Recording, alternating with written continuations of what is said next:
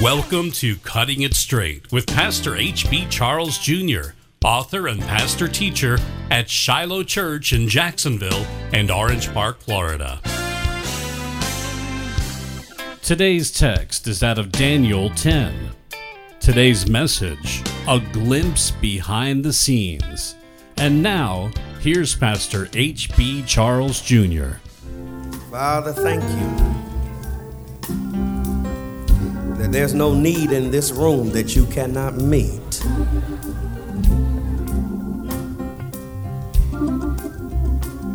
Thank you that you care about what we are dealing with.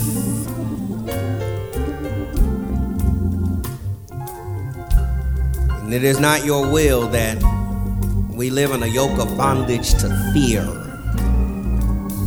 or guilt or shame.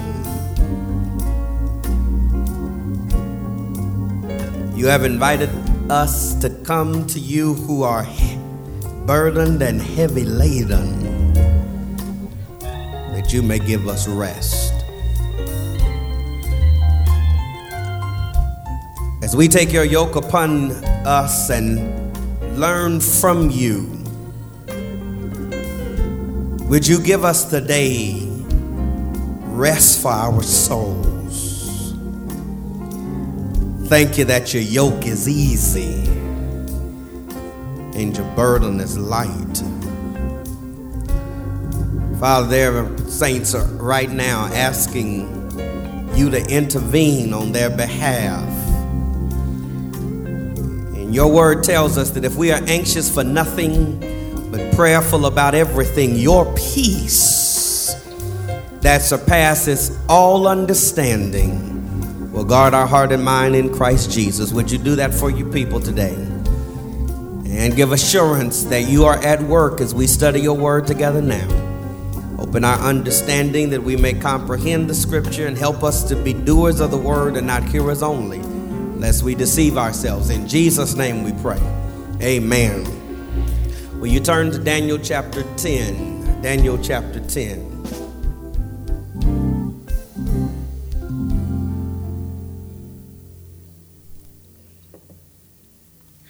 We are studying through the book of Daniel.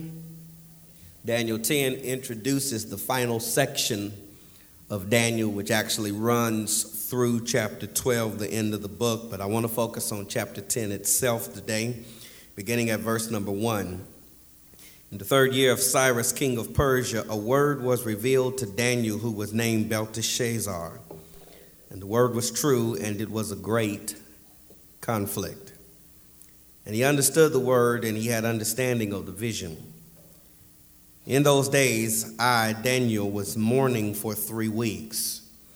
I ate no delicacies, no meat or wine entered my mouth, nor did I anoint myself at all for the full 3 weeks. On the 24th day of the 1st month, as I was standing on the bank of the great river that is the Tigris, I lifted up my eyes and looked, and behold, a man clothed in linen, with a belt of fine gold from Uphaz around his waist. His body was like beryl, his face like the appearance of lightning, his eyes like flaming torches, his arms and legs like the gleam of burnished bronze, and the sound of his words like the sound of a multitude. And I, Daniel, alone saw the vision. The men who were with me did not see the vision, but a great trembling fell upon them, and they fled to hide themselves. So I was left alone and saw this great vision, and no strength was left in me. My radiant appearance was fearfully changed, and I retained no strength. Then I heard the sound of his words, and as I heard the sound of his words, I fell on my face in deep sleep with my face to the ground. And behold, a hand touched me and set me trembling on my hands and knees. And he said to me, O Daniel, man greatly loved, understand the words that I speak to you and stand upright, for now I have been sent to you. And when he had spoken this word to me, I stood up trembling. Then he said to me, Fear not, Daniel, For from the first day that you set your heart to understand and humbled yourself before God, your words have been heard, and I have come because of your words. The prince of the king of Persia withstood me 21 days, but Michael, one of the chief princes, came to help me, for I was left there with the king of Persia, and came to make you understand what is to happen to your people in the latter days. For the vision is for days yet to come. When he had spoken to me according to these words, I turned my face toward the ground and was mute. And behold, one in the likeness of the children of man touched my lips. Then I opened my mouth and spoke. I said to him who stood before me, O my Lord, by reason of the vision, pains have come upon me, and I retain no strength. How can my Lord's servant talk with my Lord? For now no strength remains in me, and no breath left in me. Again, one having the appearance of a man touched me and strengthened me. And he said, O man greatly loved, fear not. Peace be with you. Be strong and of good courage. And as he spoke to me, I was strengthened and said, Let my Lord speak, for you have strengthened me. And he said, Do you know why I have come to you? But now I will return to fight against the prince of Persia. And when I go out, behold, the prince of Greece will come. But I will tell you what is inscribed in the book of truth. There is none who contends by my side against these except Michael, your prince. Amen. You may be seated. This is God's word. Permit me to label the message today, A Glimpse Behind the Scenes. A glimpse behind the scenes.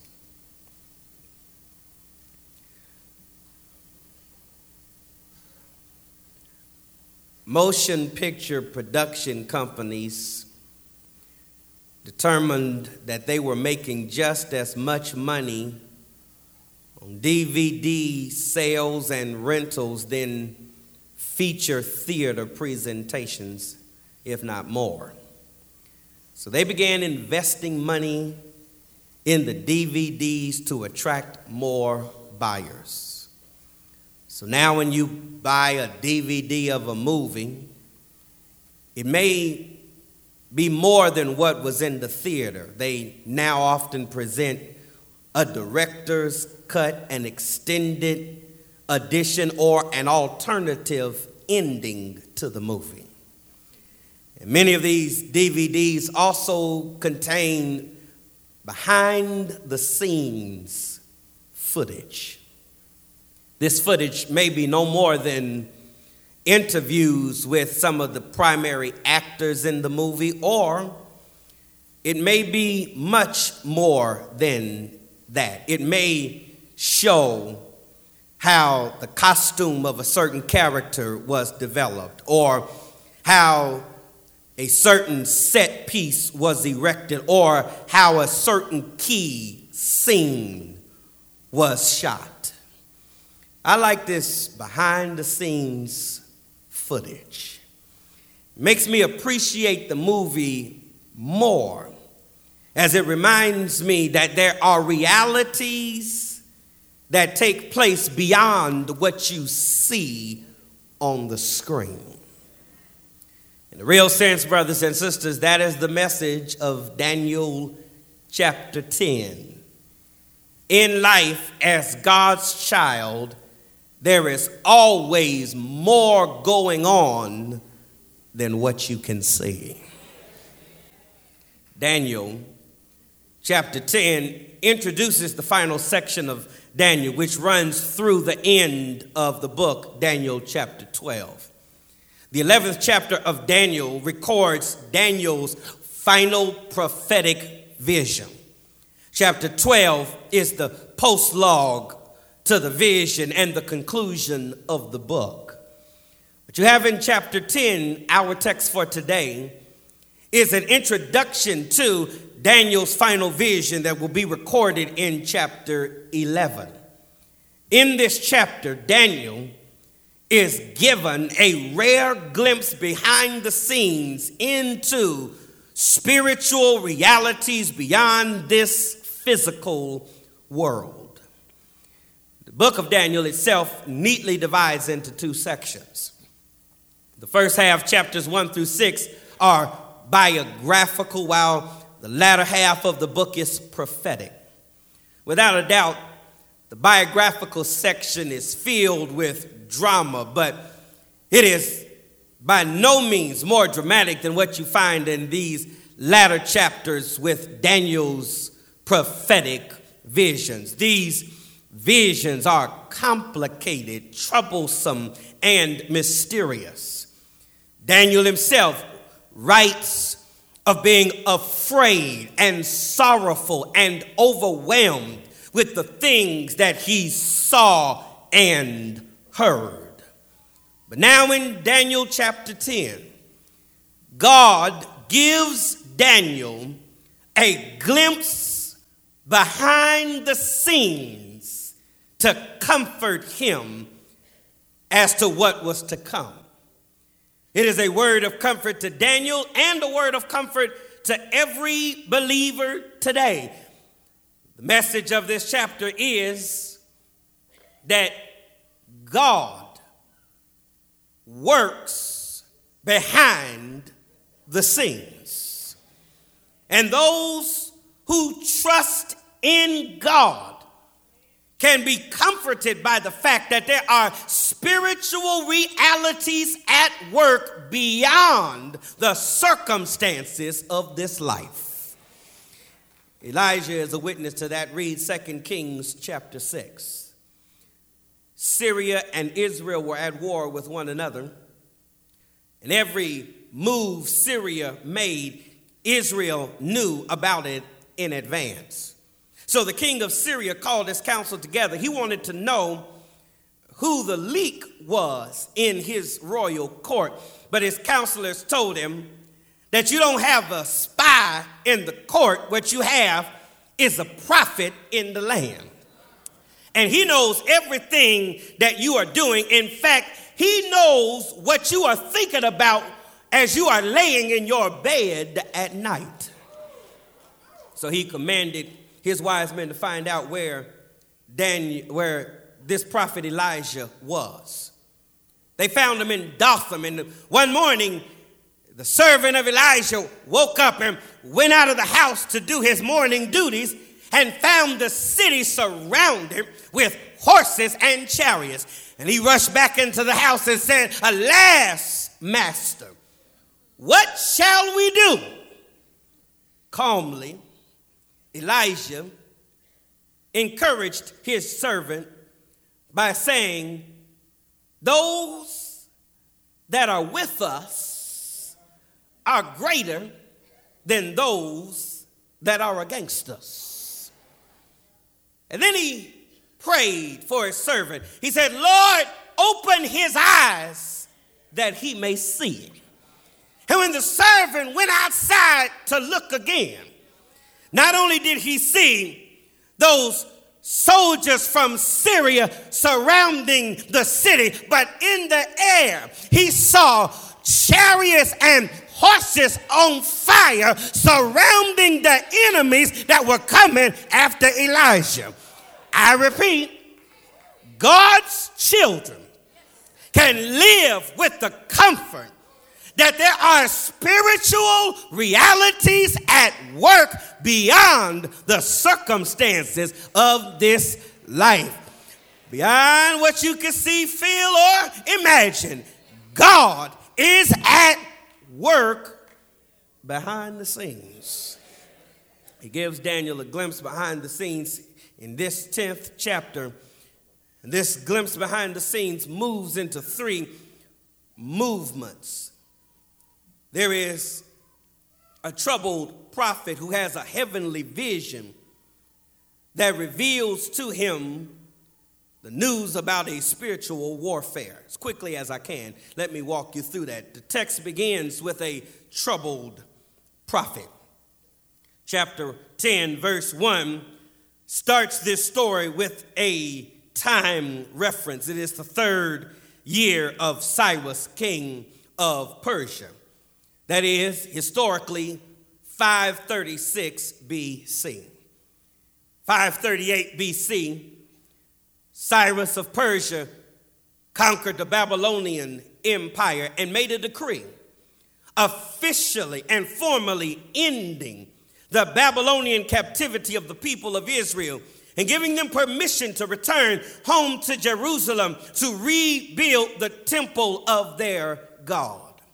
Initially, some 50,000 Jews left Babylon and returned to Jerusalem. They laid the foundation for the temple, established the altar, and again made sacrifices to God there. But political and social pressure caused them to stop their work of erecting the temple of God.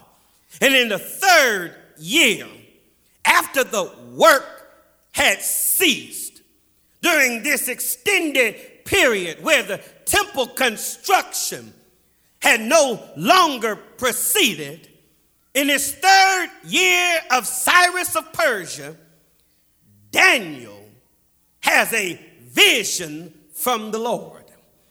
We see what prompts this vision in verses 2 and 3. Daniel says, "In those days, I, Daniel, was mourning for 3 weeks.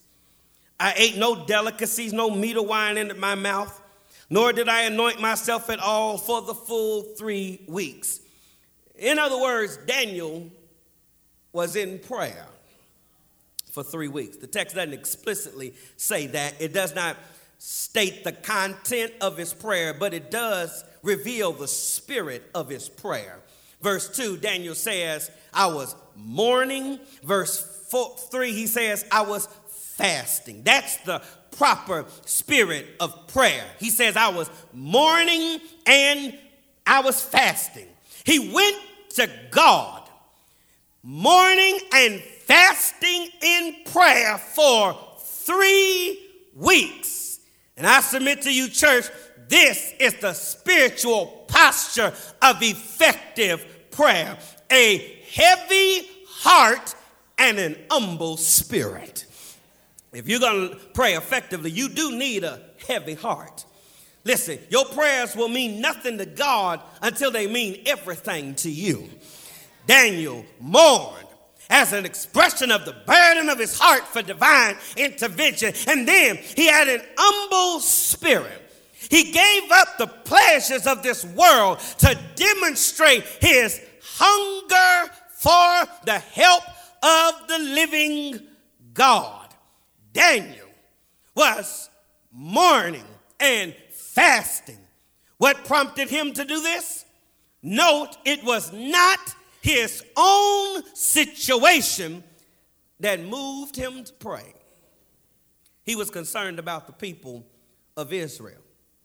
He was concerned, on one hand, about their present condition. He no doubt, as an official in the land of Babylon, he no doubt was aware that the building of the temple in Jerusalem had ceased.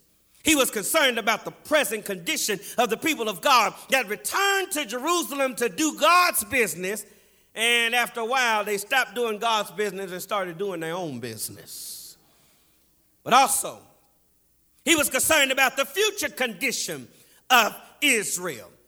The previous prophetic visions pointed to circumstances that were to come in relationship to the people of Israel, and his concern for what was presently occurring and what was to come had moved his heart to mourn and fast in prayer. You didn't get it? Let me lay it down for you plainly.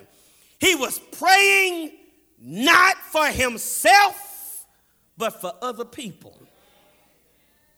In church, if your prayers are going to be effective, you got to learn to broaden the circle of your concern. I don't care what kind of prayer warrior you think you are. You don't really mean business in prayer if you never get around to praying for anyone except yourself.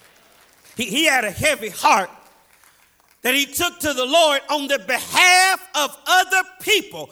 And in this regard, Daniel is a model for us.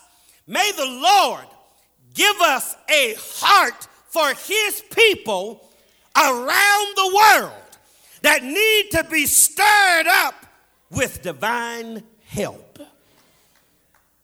And may the Lord give us a heart not only for the people of God, but for people who don't know God, who need to repent of their sins and run to the cross to put their faith in Jesus Christ for salvation from the wrath of God that is sure to come. Daniel was a man troubled with a heart of concern for other people that led him to pray.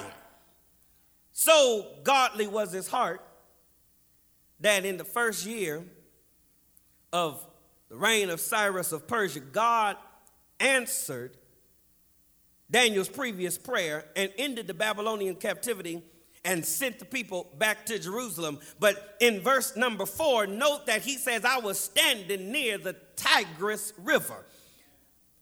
Many Jews had returned to Jerusalem, but Daniel was still in Babylon. This is a reminder, church, that if you're going to discern God's plan for you, you've got to first of all recognize that what God is trying to do in you ain't about you. Daniel had been praying for deliverance from Babylon, but when the opportunity came, God did not release him to leave Babylon. He left him in Babylon to pray for the deliverance of others. Could that be why God is keeping you in a situation that you keep asking him to deliver you out of? Maybe the wrestling match is that you want deliverance and God wants you to stay where you are so that he can use you to be a witness and a means of deliverance, hope, and prayer for somebody else. There was a troubled prophet who had a heavy heart that he took to God in prayer. And the next movement of the text shifts from a troubled prophet to a heavenly visitor. A heavenly visitor. Daniel had been mourning and fasting for 3 weeks. The rest of the text makes it clear this was a period of prayer for Daniel. And after this 3 weeks, Daniel at some point was standing at the Tigris River when he saw a man. That's what he called him, a man. But as you read the text, you'll see very plainly this was more than just a man. Note the revelation of this heavenly visitor. He says in verse 5, I lifted up my eyes and I looked, and behold, a man clothed in linen with a belt of fine gold from Uphaz around his waist. His body was like beryl, a gold-like metal. His face like the appearance of lightning. His eyes like flaming torches. His arms and legs like the gleam of burnished bronze. And the sound of his words like the sound of a multitude. Daniel saw a man who was more than just a man. Was it an angel? Was it one of the chief angels, maybe Gabriel, who had revealed himself in several of the previous visions of Daniel?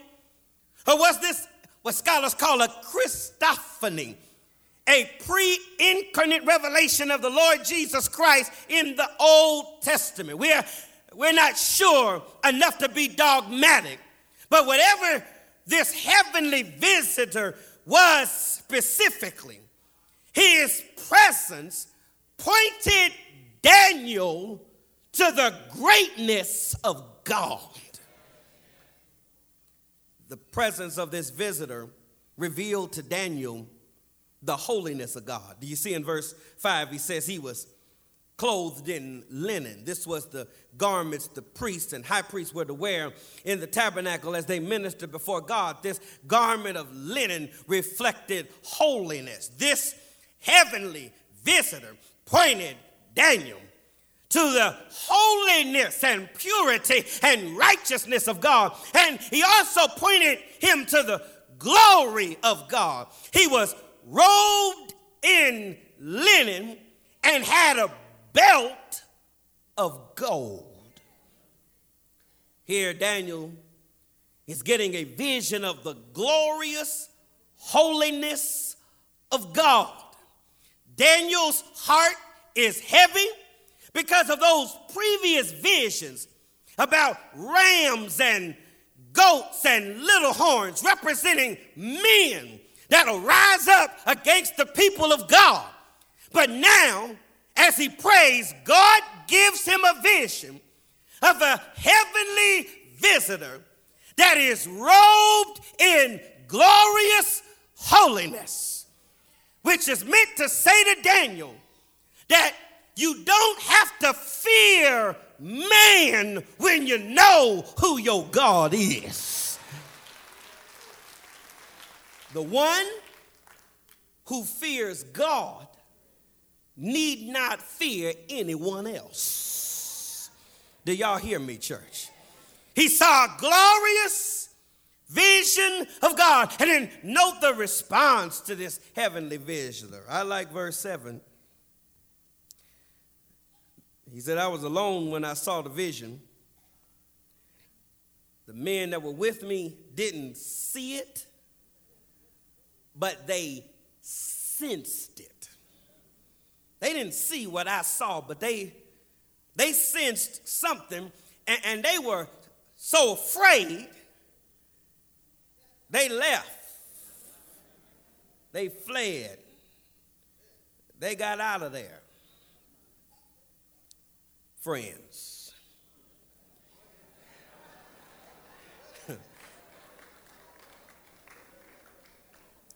Bailed out on Daniel in this moment of crisis.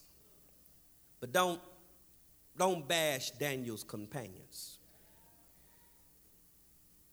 I submit to you that there may be times when God allows circumstances to chase people out of our lives so he can deal with you alone.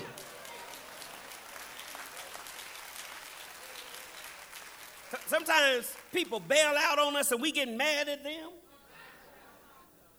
Haters and traitors and all that stuff we call them.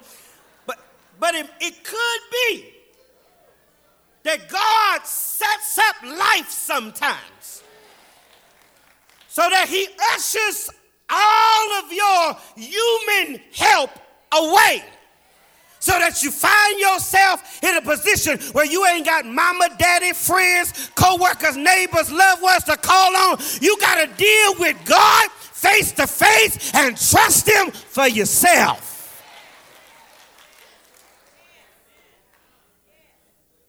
Sometimes people become crutches that we depend on instead of God. And God has a way of ushering people out so you get to a place where you have to say, it ain't my father, it ain't my mother, it ain't my sister or my brother, but it's me, oh Lord, standing in the need of prayer. Are you listening to me today? When Daniel is left there alone, he is weakened by this vision. Verse 8 says, so I was left alone and saw this vision, and I had no strength left in me. My radiant appearance was fearfully changed. I retained, he says again, no strength. The end of verse 9, I just fell on my face in deep sleep with my face to the ground. This is the proof that you have had an encounter with God. When you experience God's greatness, you'll simultaneously experience your weakness. That's how I know you can come to church and not really meet up with God, because you leave with the same sense of arrogant self-sufficiency as if the world is in your hands. But when you see how great God is, it's what James Montgomery Boyce called the seesaw principle of theology. You remember a seesaw? The rules were real simple. Only one person can be up at a time. And it's the same way in theology. God can't be exalted and you be exalted at the same time. If God is going to be lifted up, you got to learn how to get low before him.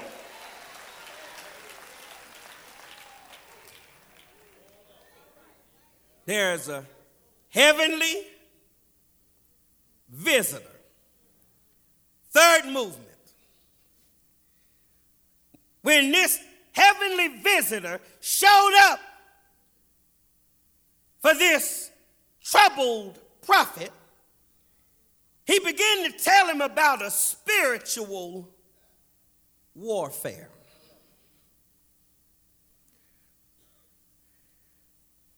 Behold, verse 10, the hand touched me and set me trembling on my hands and knees. And he said to me, O Daniel, greatly loved, understand the words that I speak to you and stand up. For now I've been sent to you. I was standing, he says, but I was trembling.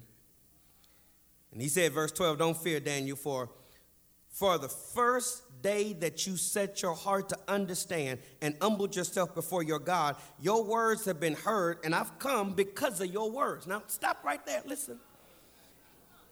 From the day 3 weeks ago when you started praying about all this, God heard you the moment you started praying. In fact, God didn't just hear, but when he heard your prayer and sincere desire to understand his will, he sent me to give you understanding. But it took me 3 weeks to get here. Y'all hang in here with me for just a minute. I'm going somewhere. The moment you started praying, God heard you the moment you prayed. And he dispatched me the moment you started praying because he knew what was in your heart. But it took me 3 weeks to get here. God had heard the prayer, but the answer was delayed.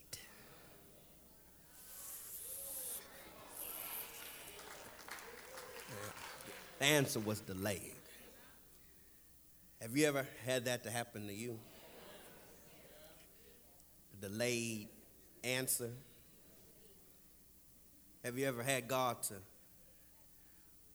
put you in his sovereign waiting room? And you holding on to your ticket, waiting on your number to be called. And you watching everybody else seemingly get an answered prayer ahead of you, and you still sitting there waiting on God to respond to your need. Why does God delay? Well, let me give you the most important reason. Because God is God and you are not. And God doesn't owe you any answers because he doesn't operate according to your clock and calendar. His sovereign schedule determines how he works, not your schedule of events. And don't leave me there, because the fact that God doesn't operate according to your schedule is a good thing. I know it doesn't sound that way, but it really is a good thing. Because you don't want God to put something in your hand until he first does something in your heart. And sometimes God makes you wait because you are not ready for it, or it is not ready for you. And if you get your hands on it prematurely, you'll mess up the blessing God is trying to give you. So every now and then, he makes you wait.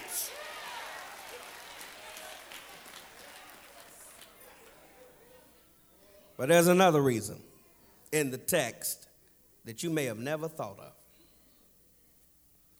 Sometimes the answer to prayer is delayed because there is spiritual warfare going on behind the scenes.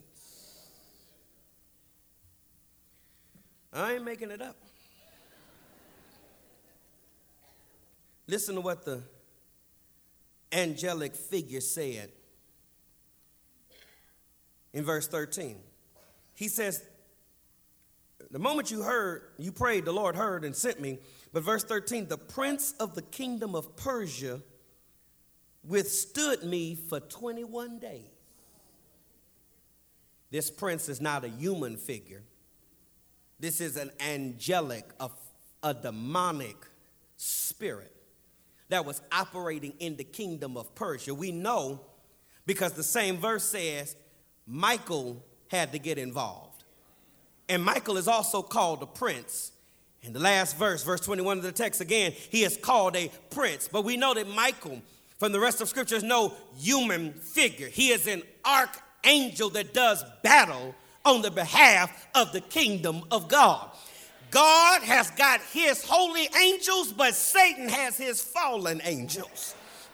Watch, he says, God heard your prayer and sent me the answer.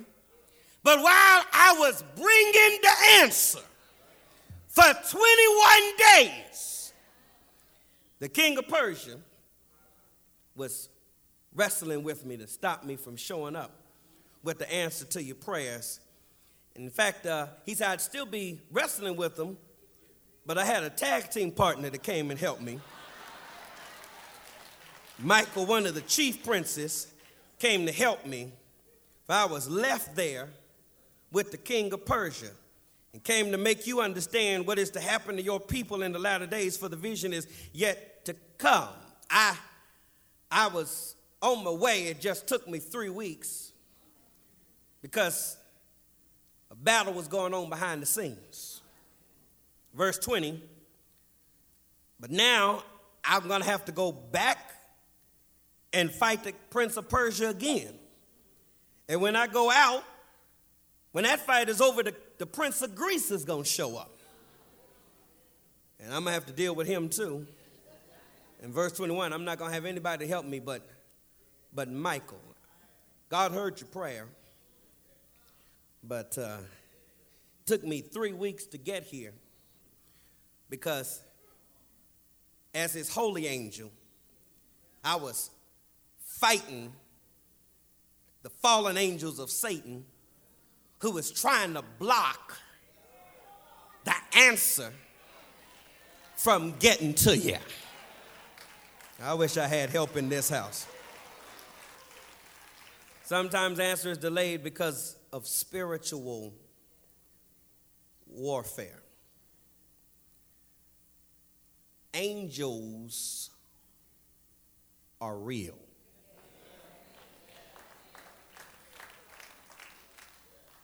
There are holy angels who are ministers of God, but there are also fallen angels who followed Lucifer in his rebellion against God in heaven. And a third of those angels became servants of the sinister plans of the evil one. And these fallen angels, Satan and his demons, are at work in the world fighting against 4 major targets: holy angels, Christ, Israel, and the church. So if you are a follower of Jesus Christ, you can't expect everything to go your way.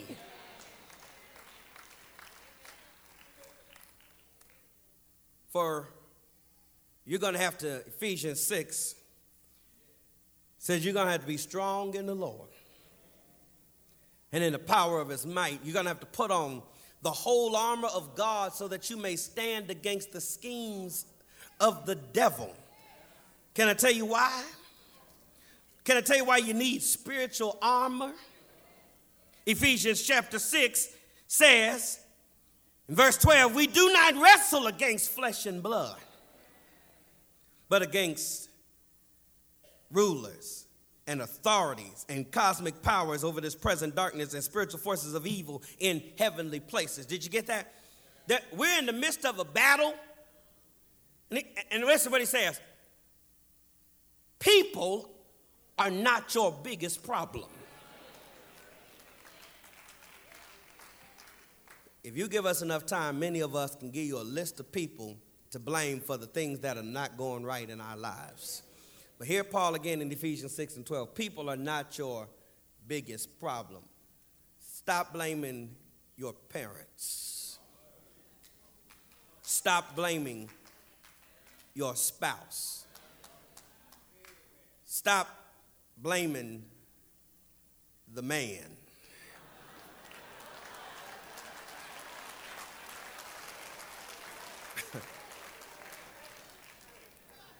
Stop blaming your coworkers or your manager or your boss.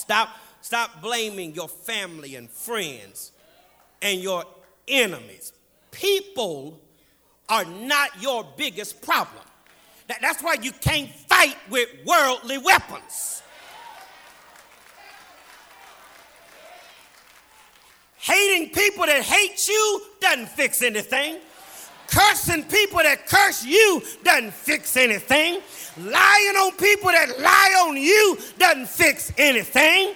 You're dealing with spiritual realities beyond physical circumstances. And I would suggest that the problem in our community, culture, and country is that the church, when it shows up to fight, actually shows up to the wrong battles. Hear me. The White House ain't the real problem. The Supreme Court is not the real problem. The pornographer is not the real problem. The drug dealers and the gangbangers are not the real problem. Marching and protesting and electing can't fix what's wrong in our community. We need some saints of God that know how to battle on their knees.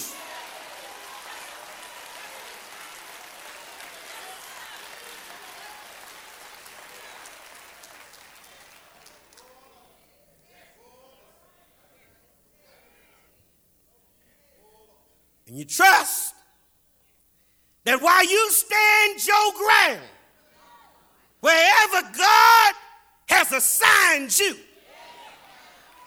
you just got to stand your ground, trusting that behind the scenes, God is at work. There's a spiritual battle being waged behind the scenes. That's what this text tells us. That's the bad news you need to embrace. There's a spiritual battle being waged behind the scenes. Satan and his forces are in the spirit realm, trying to hinder the kingdom of God's progress and all who represent the Lord Jesus Christ. But there is spiritual victory being won behind the scenes. Watch me. The prince of Persia might have slowed up the angel, but he couldn't stop him. In fact, I don't want to speculate. He said, I had to wrestle with him for a little while, and I got free to come to you. Don't worry. I got to go back, verse 20, and deal with this prince of Persia again. But note the subtle language. When I'm done with him, then I'll deal with the prince of Greece. You're not hearing me. You just got to stand your ground. and trust that as the battle is raging behind the scenes, God will give you the victory. In verse 15 of Colossians chapter 2, Paul says that Christ on the cross disarmed the rulers and authorities and put them to open shame, triumphing over them at the cross. I'm about done now. On the cross, Jesus disarmed the rulers and authorities. Satan is still fighting. He just ain't got no real ammunition. This is good stuff. Hallelujah to the Lamb. He's disarmed and he's been put to open shame. Christ triumphed over him at the cross.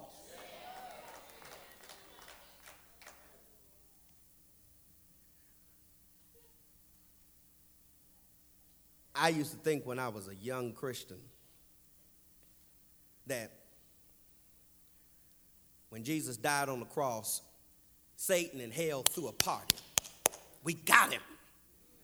And they partied all night Friday and partied all night Saturday. And then early Sunday morning, they discovered they had been defeated. But that's not what the Bible says. It didn't take Sunday morning for the devil to know he lost. At the cross, Jesus, with, watch this, let me show you how great he is. With hands nailed, he disarmed Satan at the cross.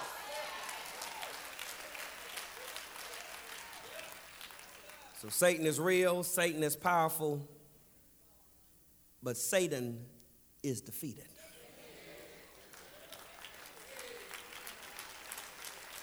You didn't hear me. That's not a promise. That's not a prediction. That's not a hope. That's not a prayer.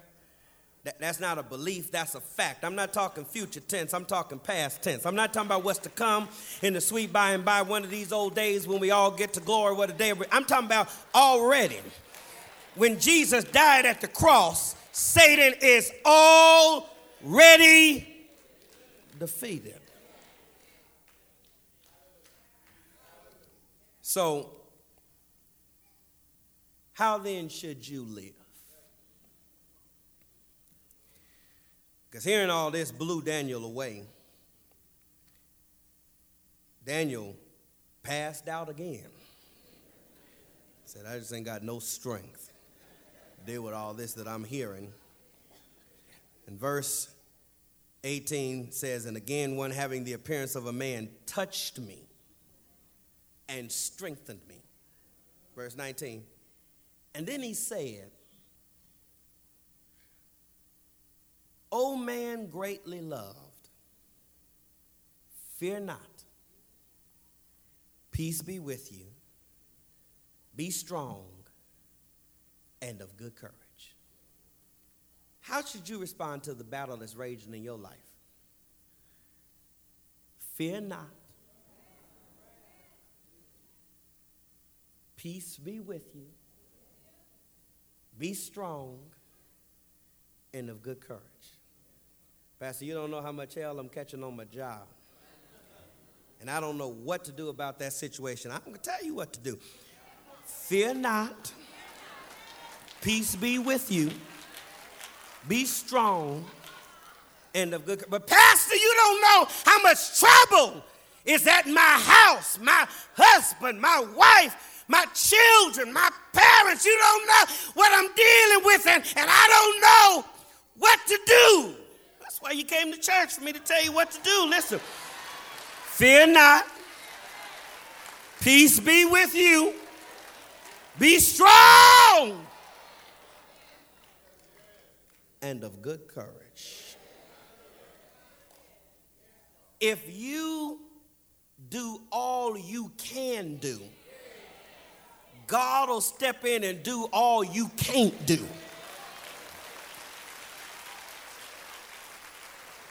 You just got to show up where God tells you to show up and give God your best.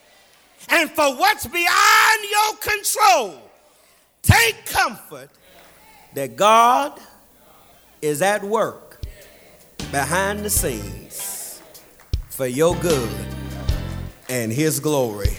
God be praised. Thanks for listening to Cutting It Straight with Pastor H.B. Charles Jr. If you'd like more resources from Pastor Charles or to support this ministry, you can reach us online at cutstraight.org. That's cutstraight.org. Thanks for listening and have a blessed day.